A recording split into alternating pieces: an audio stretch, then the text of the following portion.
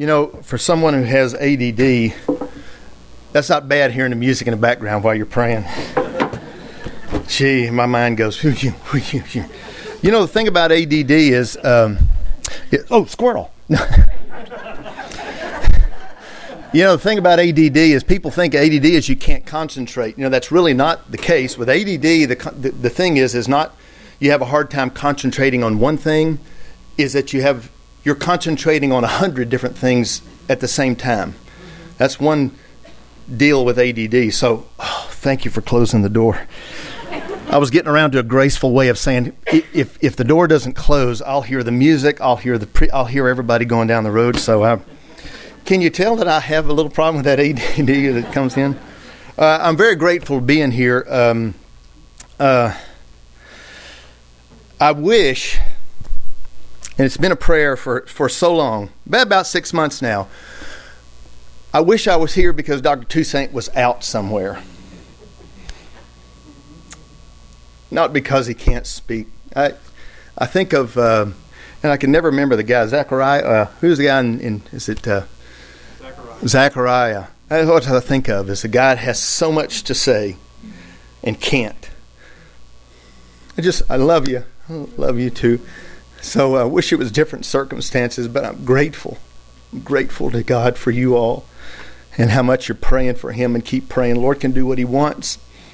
We don't know that on this side yet, but grateful for you, and I hope I can fulfill your expectations for a teacher today. I won't here we go. If I can't find these, baby. Can't tell there. So I taught in the early hour at the Grace Gathering, and I told them about the mess that's coming. No, I'm just kidding. That's just so fun to give y'all a hard time.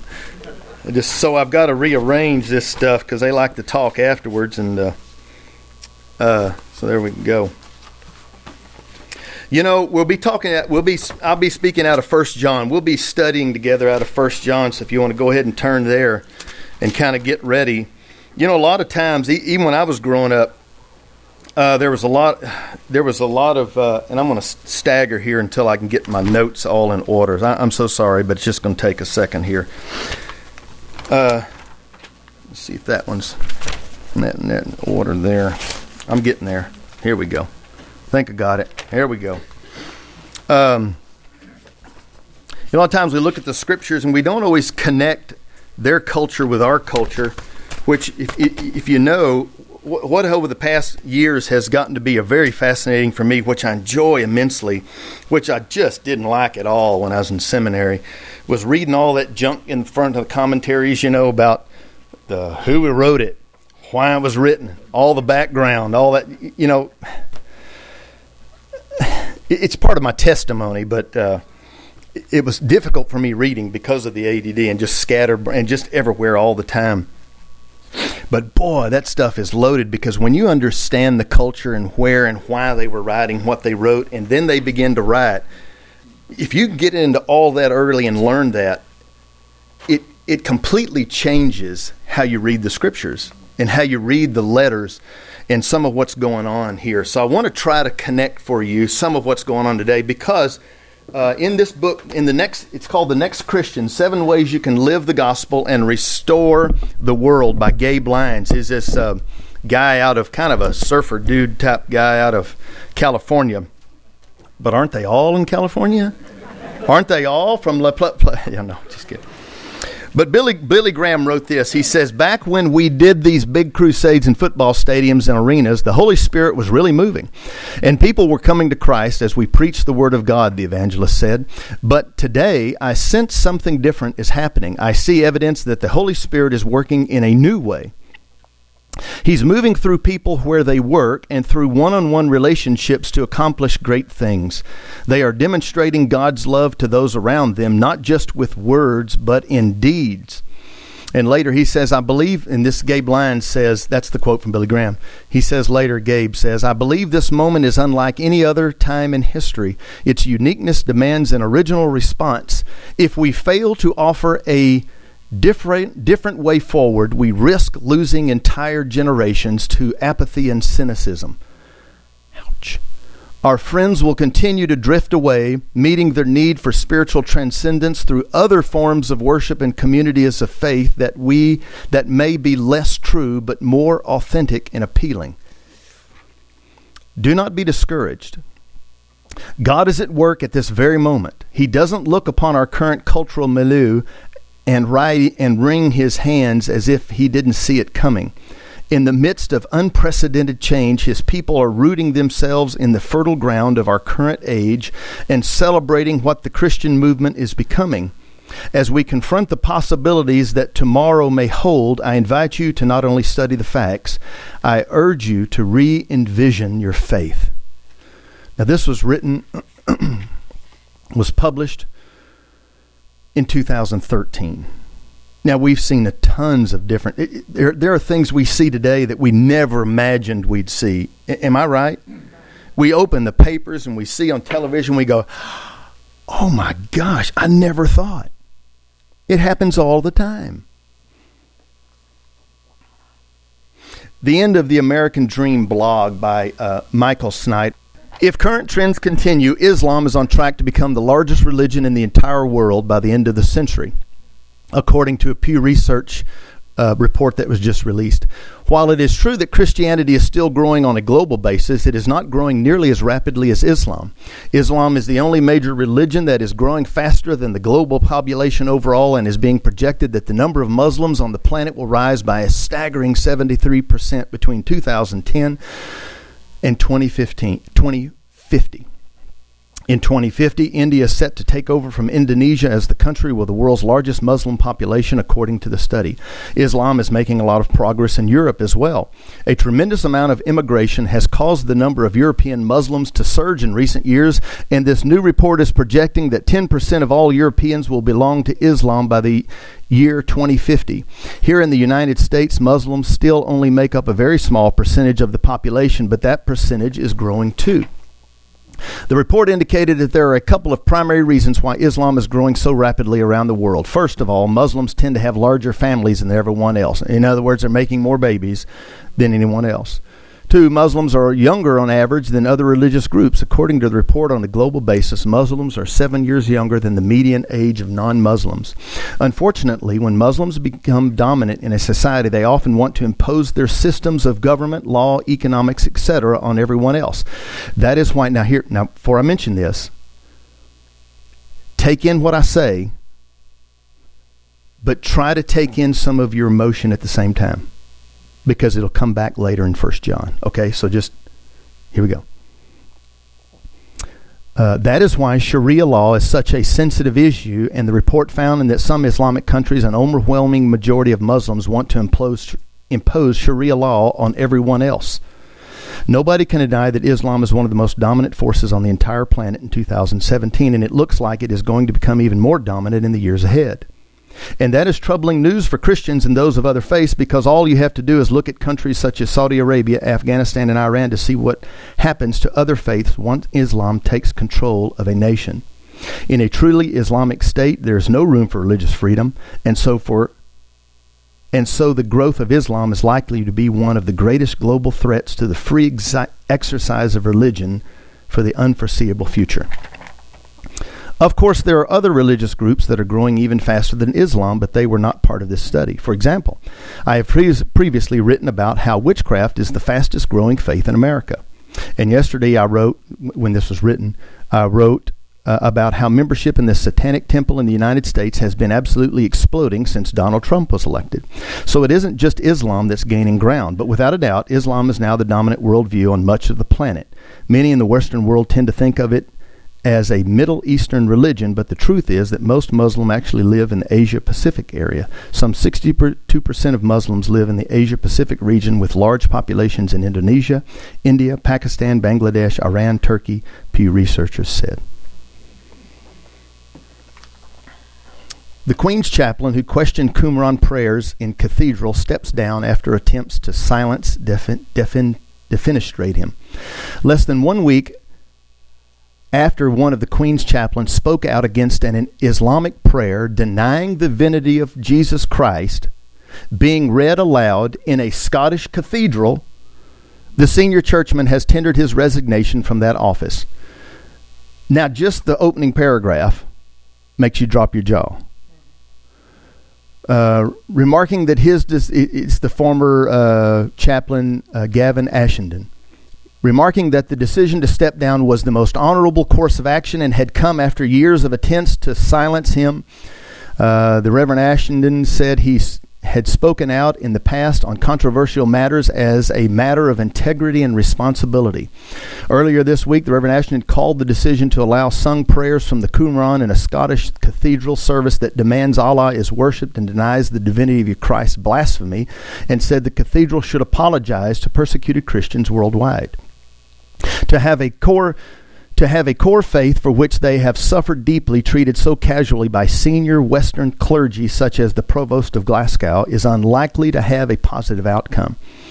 The priest called the decision to choose that particular Qumran reading to be read on the Feast of the Epiphany a glowing cherry of offense to the iced cake of incompetence. Now, his opposition to the Muslim prayer in a British cathedral has brought the churchman's tenure as a chaplain to the Queen to a premature end. Reverend Ashenden said he had a conversation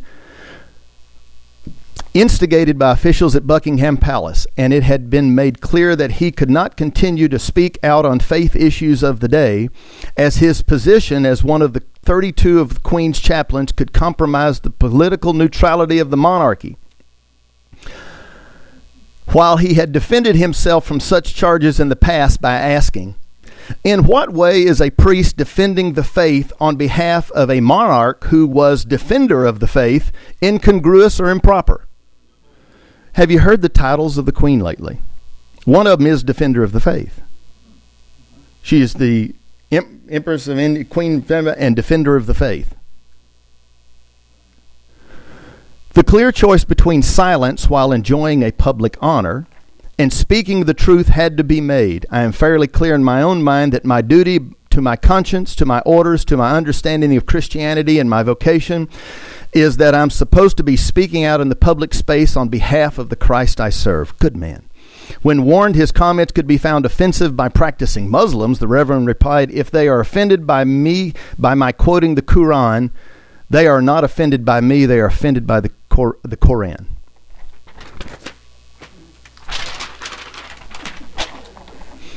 April 2017. You know, that was just like a month or two ago. You know, April 2017. The new superior of the worldwide Jesuit order said recently that as Jesus Christ's words about marriage were never recorded, there is no basis for a black and white church doctrine centering on lifelong marriage between one man and one woman. In a recent interview, Father Arturo Sosa Abascal states that Jesus' words about marriage must be contextualized and discerned. Anytime somebody says, we need to contextualize, gird your loins and just hold on, because it's not going to be something usually very good. Human reality is much more nuanced and never black and white, said Abascal, who was elected superior of the Society of Jesus in October, once held by the Pope. Abascal was asked by Jesus about Jesus teaching marriage as provided in the Gospel of Matthew. This guy interviewing him kind of went, what in the world? So he asked him, he said to them, have you not read that he who made them in the first place made them man and woman? It says, for this reason a man will leave his father and his mother and will live with his wife. The two will become one, so they are no longer two but one. Let no man divide what God has put together. Rusconi stated to Abascal, Rusconi was the interviewer, that the prefect of the Congregation for the Doctrine of the Faith, Cardinal Gerhard Müller, observed the words of Jesus were clear, and that no power in heaven and on earth, neither an angel nor a pope, neither a council nor a law of the bishops, has the faculty to modify them. Good statement. At that time, no one had a recorder to take down his words, the Jesuit superior responded. What is known is that the words of Jesus must be contextualized as they are expressed in a language in a specific setting. They are addressed to someone in particular. Ask whether the words of Jesus then have an absolute value. Abascal replied, over the last century in the church, there has been a great blossoming of studies that seek to understand exactly what Jesus meant to say. That is not relativism, but attests that the word is relative. The gospel is written by human beings. It is accepted by the church, which is made up of human persons. So it is true that no one can change the word of Jesus, but one must know what it was. Asked whether he was questioning Jesus' words, Abascal said he agrees with Pope Francis, also a Jesuit. One does not bring into doubt, one brings into discernment. Rasconi replied that with discernment, the final decision is based on a judgment relative to different hypotheses and thus brings the word of Jesus into doubt. Abascal responded that he did not mean the word of Jesus, but the word of Jesus as we have interpreted it. Discernment leads to a decision. One must not only evaluate, but decide. The Jesuit superior continued that the church has always made personal conscience a priority. Another one of those key words, personal conscience. Doctrine is a word that I don't like very much. It brings with it the image of the hardness of stone. Abascal said, instead, the human reality is much more nuanced. It is never black or white. It is in continual development. Now, these are just microcosms of all the kind of crud that's taking place in our culture these days. Lots of different things coming from everywhere else. And the church, not us as a church, you'll see, the church, and everyone includes themselves in that, is also fracturing and parting ways and doing their things. And it's become a natural thing now. We have a doctrine, we believe it. Some other people have a doctrine and they believe it, and they don't agree on the same things, so they split and start another denomination. Or they split and start, it's a thing that happens. Hey, let's just split and start our own little church and do our own little thing. Happens all the time. That's what we're living in. But John is kind of living in kind of that too right now in Ephesus and some of the things that are going on around where he is. You have Docetism. It talks about being seen but not real. There's no physical body. Jesus didn't have a real physical body. It was just kind of one of those things. You saw him there, bam.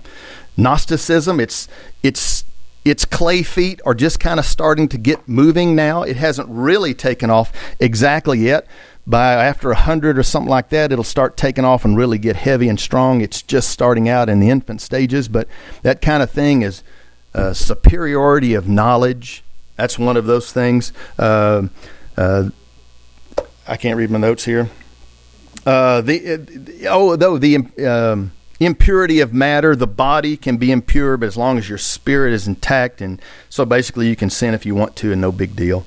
John has to address that. Corinthians, denial of Jesus as the Christ. There was a Jesus. Christ came down after the inception. So Jesus was born in sin. Christ came into him afterwards, and before the resurrection, before the crucifixion, he pulled out. And so there was a Jesus, there is a Christ, just Jesus was not the Christ. So and then they had all the pagan worship and all that kind of thing that went on. All the little different do-heads and do-hickeys of all the different little things that are all over. They had these different temples all over, and people worshipped and lived around the temples. And I just saw a picture recently where they had an old picture, a rendering of it, which is now all in ruins. But they had the temples, a couple of temples there, and then the city, parts of the city were kind of built around the temples where people lived and worked and did their thing like that. So John has done this. But what happens, you have these secessionists, the people inside the church, you have these false teachers. Now, the gospel of John has already been out. It's been out for a while. And so I guess some people are thinking they know better than John or know a little more, and they're starting to kind of get a handle on it. And hey, I think I've got a handle on this sucker.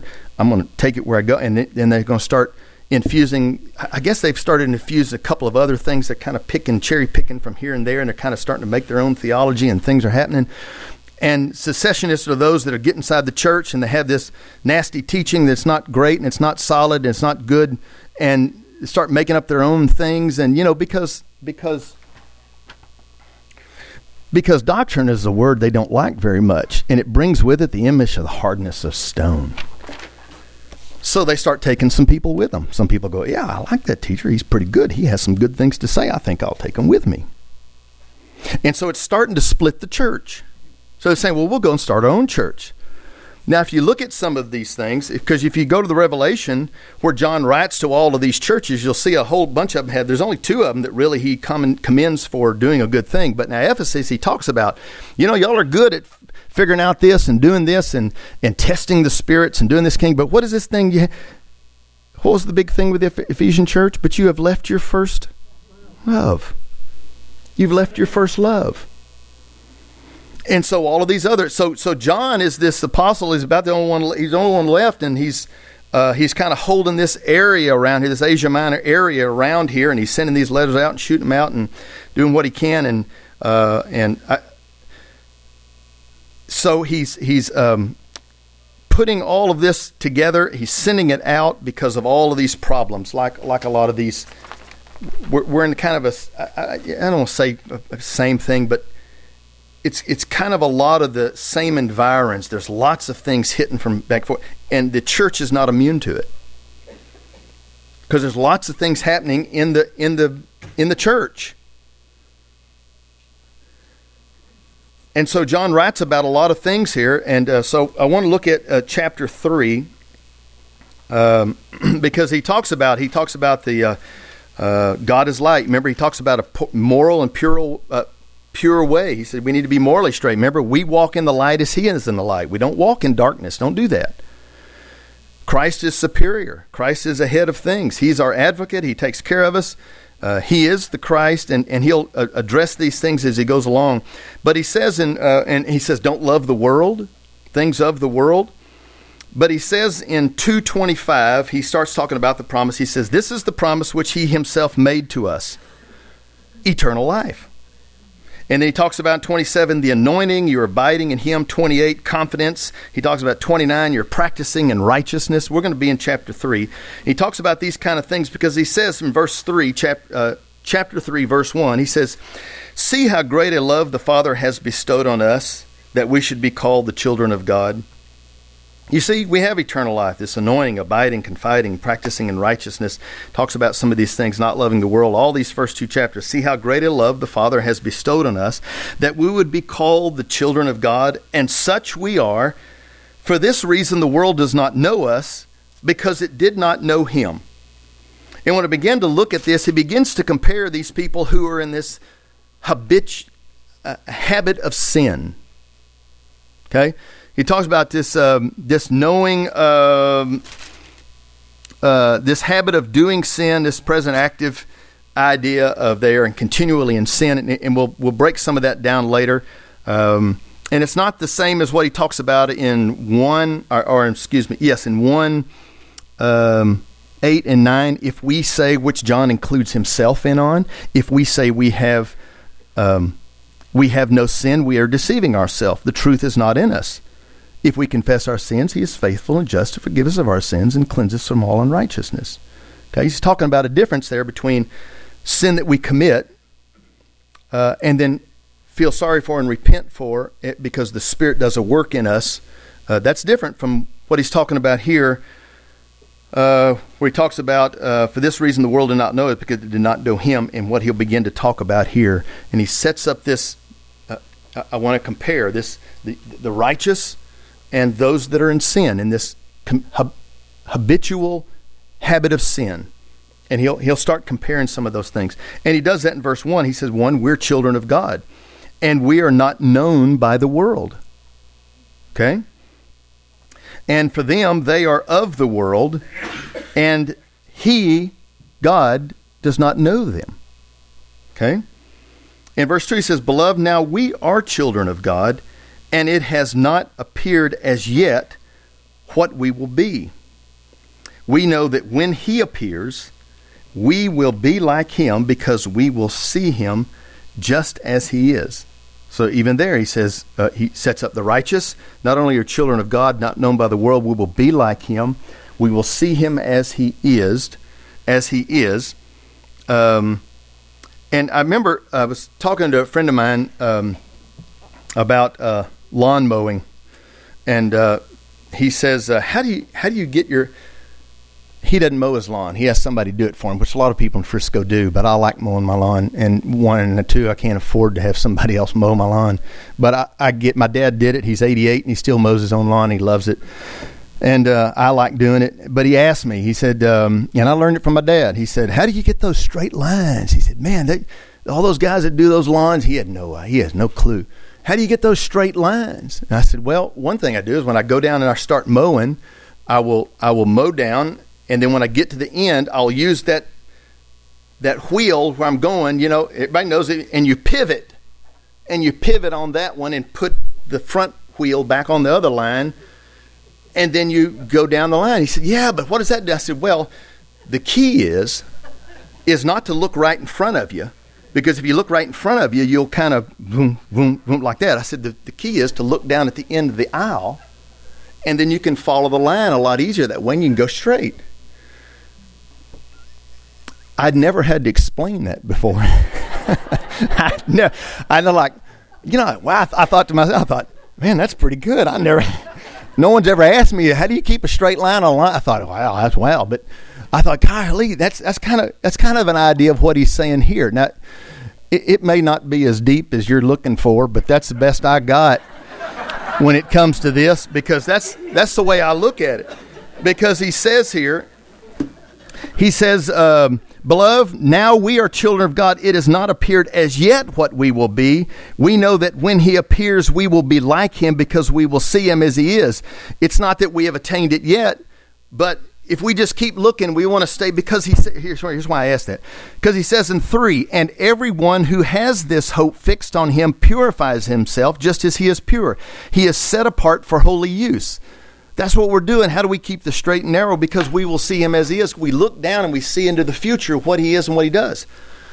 And that's how we proverbially keep the straight line. That's how we stay pure and we fix our hope on him and forward, is because we see what is to come. We'll see him as he is.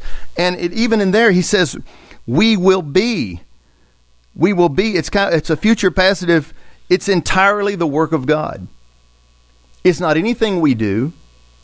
We're passive in it. It's out in the future. What we are to become is completely his work, none of ours. Do you get that? I mean, that's pretty good resting right there, if you're asking me.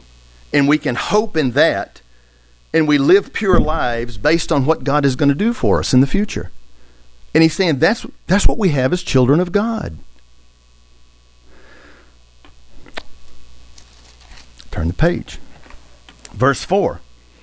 Everyone who, so see, now he's done righteous here. We're children of God. We're not known by the world. We'll be like him. We'll see him as he is. We have this hope, fixed hope, which is pure. Righteous side. Other side. They are of the world. He does not know them. And in verse 4, he adds more to it. Everyone who practices sin. The idea, the habit of doing sin. That's this habit of doing sin. Everyone who has this habit of doing sin also practices lawlessness. So it's kind of interchangeable here. And sin is lawlessness. So one more thing in those who habitually practice sin. They're lawless. They'll habitually practice sin. They're different. They're different than we are. Do we still sin? Yes, of course we do. 1 John tells us that. 1, 8, and 9. Because if we say we have no sin, we're lying. It's not right. Of course we have sin. We just have a different kind of sin. Sorry. You don't understand what I'm saying. It's coming from a different context. Really. Verse 5, you know that he appeared in order to take away sins, and in him there is no sin. The idea of take away sins there, and you know that he appeared in order to take away sins. He picks up the sin and actually carries it away. Carries it away. He picks up the sin and he carries it away. In him there is no sin. In Hebrews chapter 10, I got arthritis that runs right down this finger right here. Boy, it's been a booger this last weekend. It's like, I never thought I'd get to the point, where you're like, I had to carry my Bible in like this today and all this stuff because I couldn't Gee whiz, it's a killer. And the first time, you remember the first time when you were just holding something and then pain hit and you just dropped it? You remember that? And you went, ow. You know, it's like, so that's a little difficult to turn there. You know, thank you. Yeah, that's a killer, isn't it? I'm so glad to be a part of that club. I've been looking for entrance for so many years. Gee. So he says in Hebrews 10 verse 4, for it is impossible for the blood of bulls and goats to take away sins. And he goes through this thing here. Christ is the sacrifice. Verse 10, by this we have been sanctified through the offering of the body of Jesus Christ once for all. In 11, every priest stands daily ministering and offering time after time the same sacrifices which can never take away sins. But he, having offered one sacrifice for sins for all time, sat down at the right hand of God, waiting from that time onward until his enemies be made a footstool for his feet. And then you can go on. By offering, he has perfected all time those who are sanctified in the Holy Spirit. And you know that he appeared in order to take away sins, to lift up and carry those sins away. There's nothing that can cover them. He's the only one that can do that. And I got to look over here to be sure. He made him who knew no sin to become sin on our behalf, that we may be made the righteousness of God. 2 Corinthians 5:21. And then he throws this little thing in here. He says, you know, he appeared in order to take away sins, and in him there is no sin.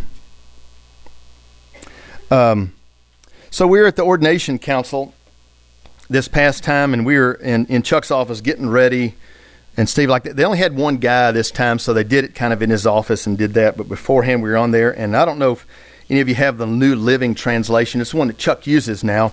And I don't think he had seen this before because Les Fleetwood, you know Les, he's the one that has the evangelist hair, you know, the really nice looking set of hair. It's just gorgeous, yeah. I wouldn't know. In fact, I got me a little ding up there this week. I was working on something, and it got me up there. I told my wife, I get one more, I'll look like a piece of modern art up there, just be swirls. And anyway, see, that's ADD. I'm so sorry. So Les was talking in this thing, and he says, yeah, you know, Chuck, in Hebrews 4:10, it has a different thing there. It says, for one who has entered his rest has himself also. Oh no, wait a minute. It's 4:15. I'm sorry. For we do not have a high priest who cannot sympathize with our weaknesses, but one who has been tempted in all things as we are, yet without sin. Okay? New Living Translation says, yet did not sin. And Les said, you know, that makes it sound like and we started talking about the peccability and impeccability of Christ. Peccability is he could sin if he wanted to, he just chose not to, basically. Impeccability is he could not sin. It was not in him, which is what we believe. He could not sin. So we're all going around the room, and you know how Chuck says, wow, that's a great, you know, hey. Except he can do it without the hey, I never saw that. I hope he doesn't hear me and hope he doesn't have ADD. You know, and he started going, hey, I never thought of that. That's just great. And we were trying to stay around and think of that. And Rome Dyke brought up this beautiful. He said, you know, I had a professor in seminary, and I've got the guy's name. He said, I had this professor in seminary, and he explained it like this. He said, it's as though Jesus has, there's barbells there, big weights, and everybody is picking up the weights. And he said, we as man, we pick up the weights, we get them up to here, and we go, oh, yeah, and we falter. Because the question is, if Jesus could not sin, what is the power of temptation? Could he be tempted if he couldn't sin? So that was the question. So this is what the answer was. So Rome says, you know, it's like we're picking this up, and we're getting up there going, and we can't make it. Jesus is the only one who experienced the full weight of temptation because he picked it up, he wrestled with the weight of sin, and he conquered it. He's the only one that has 100% experienced the full weight of temptation and conquered it. Whereas every time we get close, we fall. And so he says here, you know that he appeared in order to take away sins, and in him there is no sin. Go on to verse 6. Now, one who abides in him, no one who, that's all different. No one who abides in him sins. No one who sins has seen him or knows him.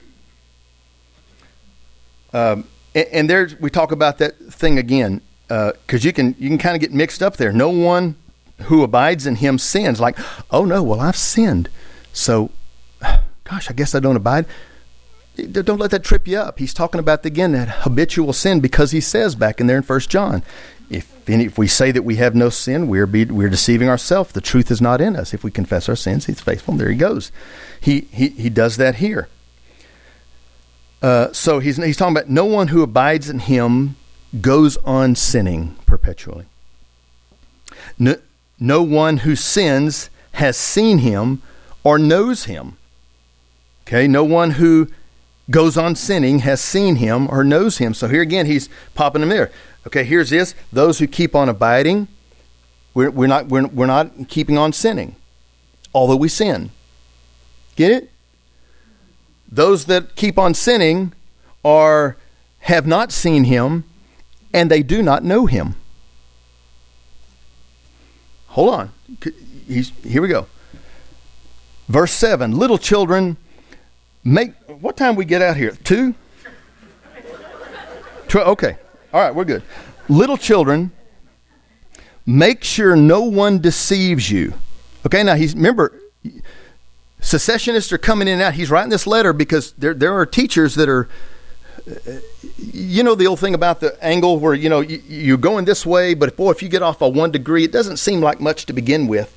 But you get on down the road and you're this way.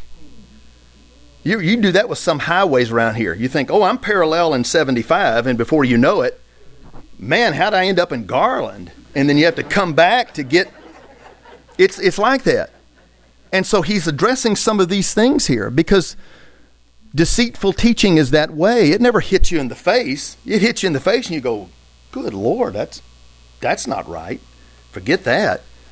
But if it's good and it kind of, you know, he's pretty good, that's pretty good. Hey, I like that. And then they start contributing a few more things. Before you know it, you're opposite. You're all over the place.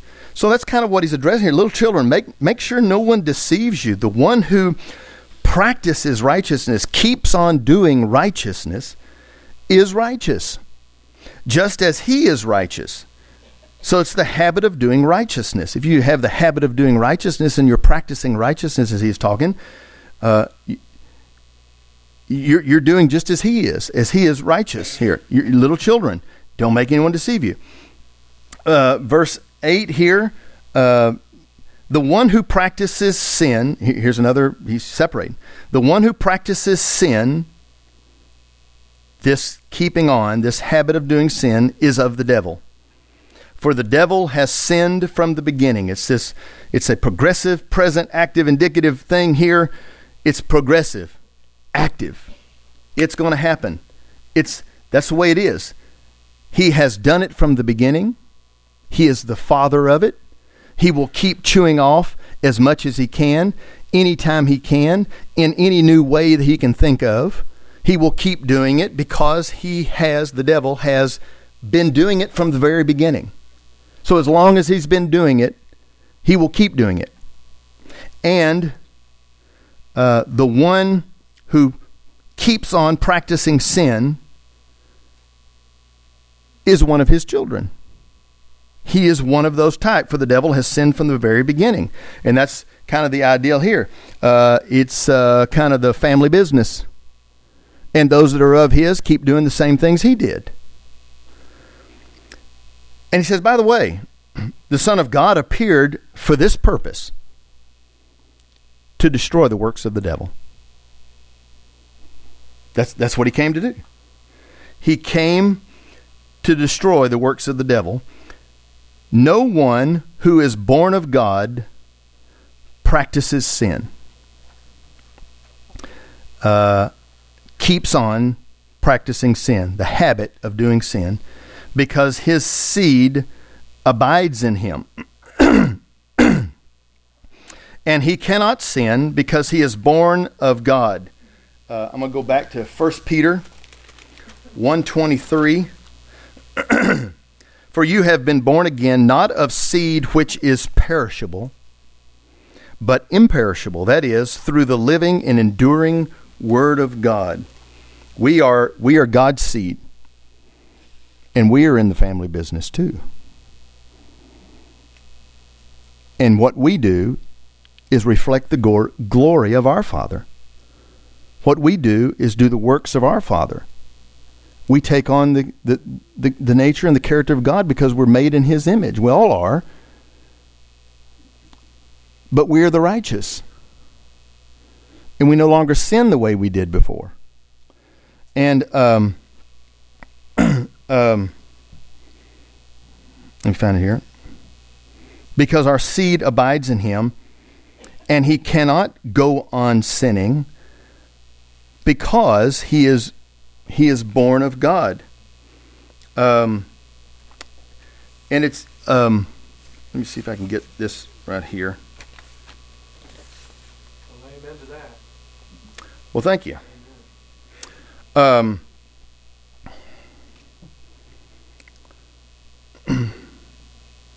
Let me see if this. Hang on a second. I got to be sure I got everything in order here.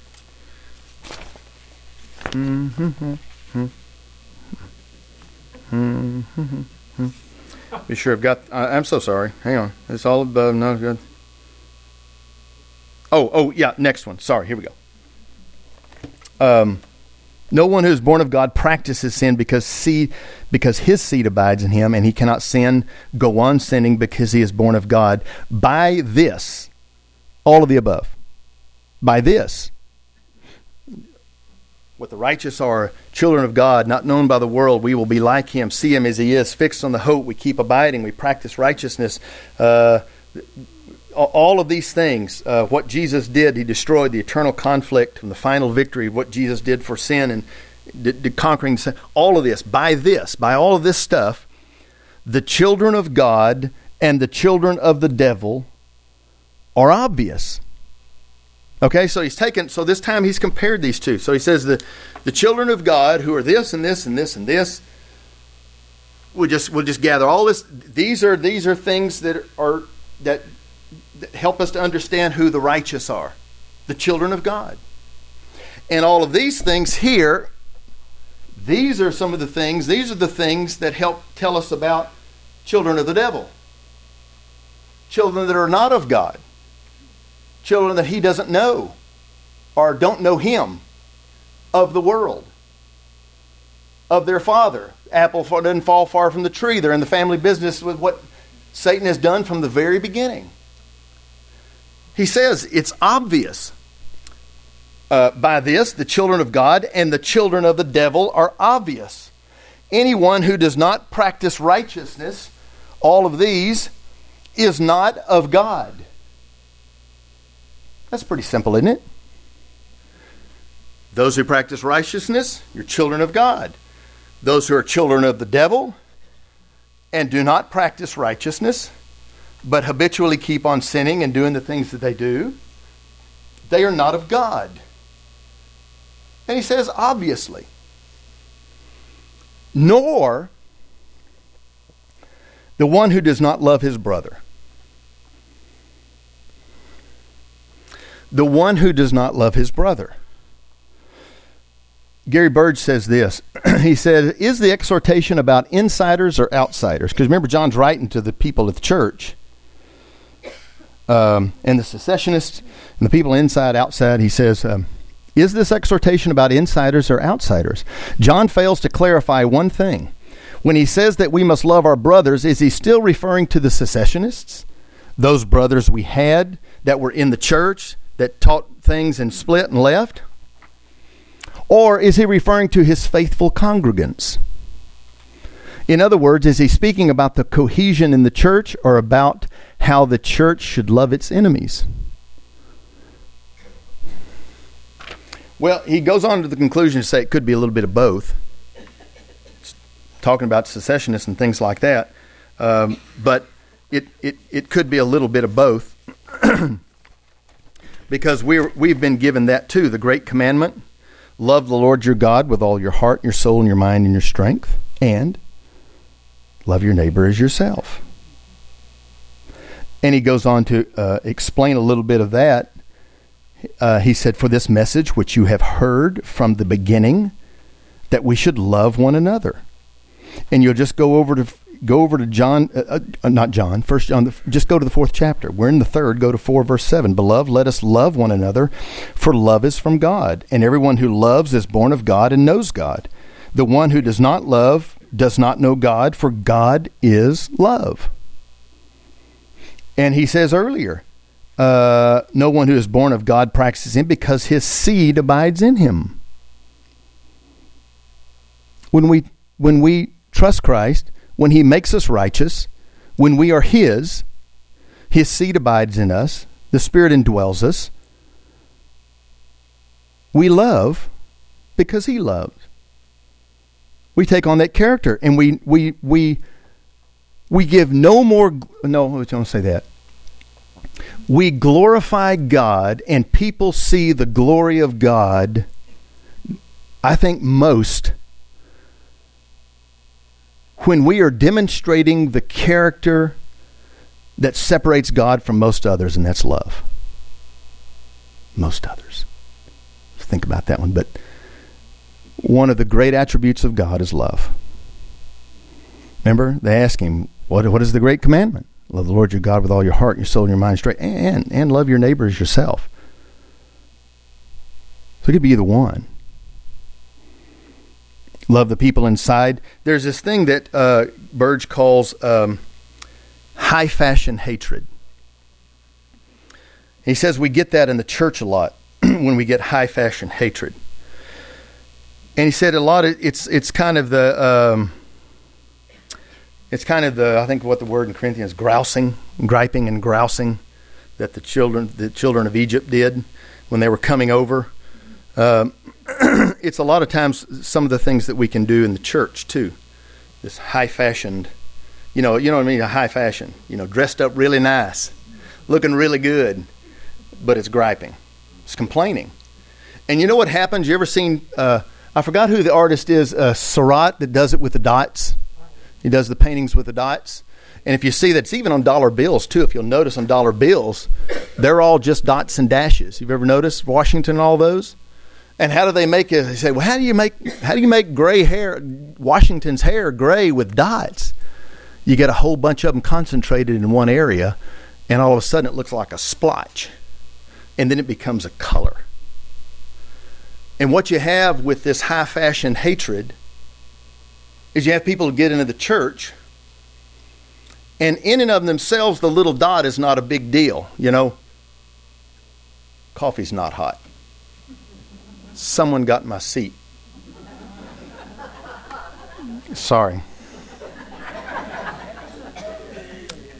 Air is way too cold in here. Bang, bang, bang, bang, bang, bang, bang, bang, bang, bang, bang, bang, bang. And all of a sudden, you've got a high-fashioned hater. Someone whose just aura is always not love. A complainer. It kills the spirit of a person and everybody around it. And the glory of God cannot shine through when someone is dotting up their life with complaining and hating and this and that and this and that and this and that. And finally you just go, oh my gosh, give it a rest, please. Seriously. In and of themselves, those are little things. They're not big things. But when you start adding them up over and over and over and over and over and over and over and over and over and over and over again and again and again and again, do you know what I mean? It becomes an attitude. it becomes a way of life. And you've got to break that.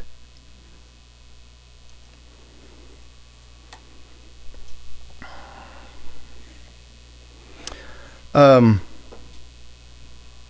me be sure here. So he goes on here, verse 12, and he gives a little illustration here. For this is the message you've heard from the beginning, that we should love one another. Talks about that. And he says, not as Cain, who was of the evil one, and slew his brother. And for what reason did he slay him? Because his deeds were evil and his brothers were righteous. Could have been a religious argument. And he says, actually there he says, I'm sorry, because his deeds were evil and his brothers were righteous. Cain did not possess the love of God. Here's Dr. Hanna just put out a new commentary on 1st, 2nd, and 3rd John, just beginning of last year. He wrote this here. Read this to you real quickly. Are we? Oh, we're good. Okay. He said, the sin a Christian cannot commit is the failure to love. Loving being the manifestation of the life of God, the character of God, implanted in our very beings by the possession of the Spirit of God, who is divine love possessed. A Christ follower, by definition, is one who has come into possession of the life of God. Since God is love, and they have come to participate in the life of God, the manifestation of love is as an intrinsic and natural act as it is in God himself. They cannot not love. It's an attitude. It's not just an attitude. It's partly an attitude. Here's a comic right here. Shows the two people up here. Attitude.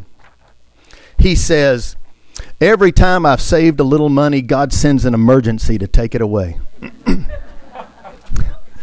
Here's her thought. Every time there's an emergency, God makes sure I've saved enough money to cover it. You see the difference? It's not that high fashion hatred. It's not God is trying to get me for everything, but rather God has blessed me with this, allowed me to go through this. You see the difference? Lady texted me just this morning. She gave me a quote from Elliot. I got it up here, so all I have to do is open it. She says, I think this is gold. Elizabeth Elliot. A Christian who is saturated with the Word, my father wrote, is likely to have a calm, wholesome outlook on life, to be kept steady in the path of God's will in either joy or sorrow, wealth or poverty. He is likely to be a pleasant companion, not voluble and aimless talk, and he will not be overly disturbed by world conditions. Is that not magnificent? Is that not what we all strive for, to have the kind of life? When we are in a culture, like is in John's day, like I think is what is in our day with this kind of stuff, we need to hold steady.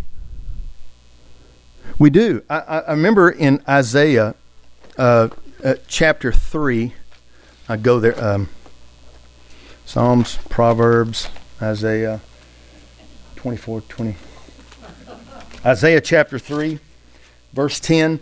In Isaiah chapter 3, Isaiah is conveying to them how God is going to destroy him. He's going to take away their leaders.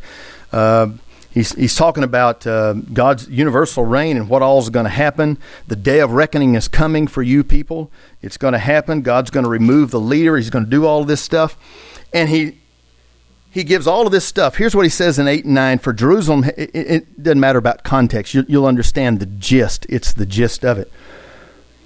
For Jerusalem has stumbled and Judah has fallen because their speech and their actions are against the Lord. To rebel against his glorious presence, the expression of their faces bears witness against them, and they display their sin like Sodom. They do not even conceal it. Woe to them, for they have brought evil on themselves.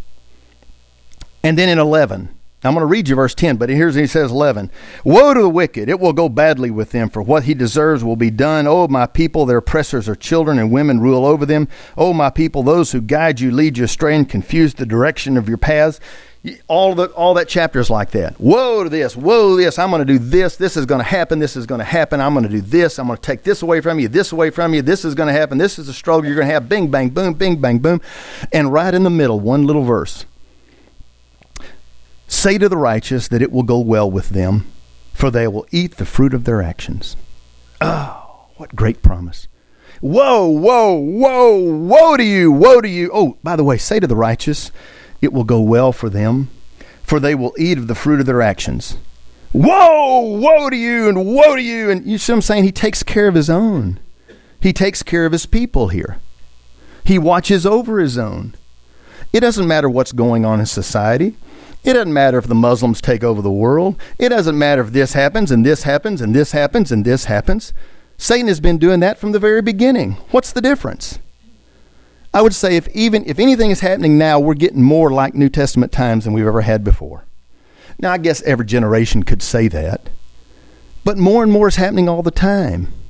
And instead of looking at our circumstance as though this is the first time this has ever happened, is naive. And if we think that the power of the church is in its current circumstance, no. The power of the church is in the Holy Spirit. He's always been involved with his church. He's always been a part of what's going on. There's nothing that takes him by surprise. There's nothing that he's not doing. But what if, like Billy Graham said and others, God is moving in a new way. God is blowing a fresh wind. And what do we do a lot of times? We start building the walls to surround ourselves. Well, we don't need to be doing that. Well, you know how they are. And I'm not talking about just in the church. How do we look at neighbors who are Muslim? How do we look at neighbors who are gay? How do we respond? You remember when I told you earlier, I said, now I'm going to read this to you. And don't just absorb the content. What are your emotions? Because my emotions have been the same before. When I look at that, I go, I can't believe that's that. Well, I just can't believe. And there's been many times I've had to check my emotions and go, you know what? That's not love. It doesn't mean be accepting. It doesn't mean be like this guy that says, well, we don't know what Jesus meant. We need to contextual. That's not love. That's wrong. That's heresy. That's capitulation. That's giving up. That's retreating. That's not love. Love, you can hold the ground. Love, you can state what needs to be stated. But love is a way of glorifying God by revealing his character in circumstances. How many times have you been in a situation where you can kind of go, and we've done it too, where you can kind of go, this has happened, 1, this has happened, 2, this has happened, 3, bam, the reaction is 4. Now, here's what I mean by that. He did this and this and this, and by God, if he did those things, then I'm going to do this. You know what I mean? Eye for an eye, tooth for a tooth. This happened, this happened, this happened. By golly, this is going to be number 4, and I'm going to bring down the boom. Now, I don't mean necessarily physically, but sometimes mentally, or cut them off, or ignore them, or walk around them, or do. You know what I'm saying? We all have those 1, 2, 3, 4. That's what I'm going to do. And what he's saying here, you know how do you reveal the glory of God? 1 happens, 2 happens, 3 happens. I'm going to react totally opposite of what they think. And I'm going to show the love of God. And the people go, wow, I didn't expect that. Remember, it's like when Kathy, Truett Cathy, remember he was the owner of a Chick-fil-A before he passed away. And remember he made the statement, we believe in marriage between a man and a woman. And you remember how they just attacked him, went after him. We're not going to go to Chick-fil-A anymore. We're not going to do any of that stuff. And all this stuff happened. Of course, all the Christians, we're going to support him. We're going to get out there and we're going to show him. And, just they made billions of dollars. They made more in a month than they made in a year. I mean, just tons of money, things like that. Blah, blah, blah, blah. What people don't tell you about is what Truett Cathy did later. He went and met with the head of that LGBT people. And before he died, they ended up being good friends, and the guy came to his funeral. He said, boy, I mistook this guy. He was a great guy. They ended up being great friends. Why? Because Truett Cathy did something. He didn't do 1, 2, 3, stick it to him with number 4. 1, 2, 3, and he showed him love. Well, what happens? Then we reflect the glory of God. then people see the light. Then they go, so here's the God we serve. Here's the God they serve. I kind of like that. Can you tell me more?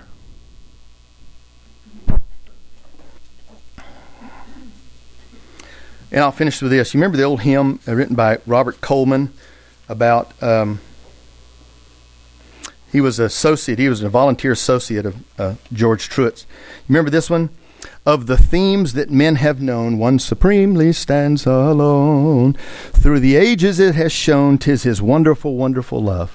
Love is the theme, love is supreme, sweeter it grows, glory bestows, bright as the sun, ever it glows. Love is the theme, eternal theme. We're never more like God than when we can reflect the glory of God through love. That's what we need to do. That's what he's telling them here. You want answers for how we're going to respond to the culture of today? Love in a real way. Inside the church to your brethren, outside the church to your neighbors. I'll give you one starting point, and we're done. When you get home, try this challenge. Get you a blank piece of paper, draw a tic-tac-toe board on there. In the middle of the tic-tac-toe board, write your name. That's your house. And then the rest of them just correspond to where you live. Who's your neighbor across the street? Write that up there at the top. Who's your neighbor behind you in the alley or shares a yard with you? Write their name at the bottom. Who's to the left of you? Who's to the right of you? Who's catty corner in each one?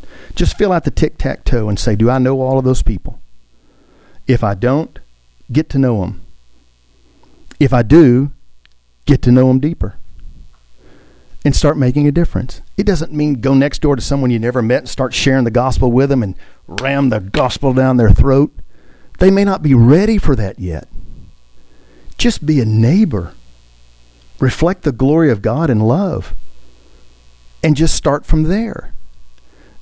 And when you're prompted to share, then you can share. But that may be a year down the road. That may be 2 years down. It may be 10 years down the road before you share the gospel with them in a way that they will receive it. But just be sensitive to the Spirit. That's the first way. Okay? Father, thank you for the day. Thank you for your love for us. Oh, wonderful love. And sometimes, Lord, we look at love as some kind of effeminate hearts and flowers, Valentine's Day thing that means nothing. Lord, I know in relationships with our wife and our children, love is not the feeling. It's the day in and the day out, sticking with them, staying with them, trying to communicate with them, serving them, sacrificing for them, keeping them straight, them keeping us straight. Lord, there's so much more to love than hearts and Valentines and in what the world has done to it. Father, help us to love with a love that reflects your glory and your honor and your very nature and character. Because you're not, you don't do love, you are love.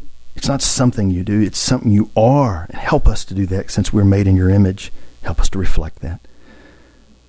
Thank you, Father, for a day of worship. Be with us and guide us. Help us to know our neighbors. Help us to know you more. And help us to love. In Jesus' name, amen.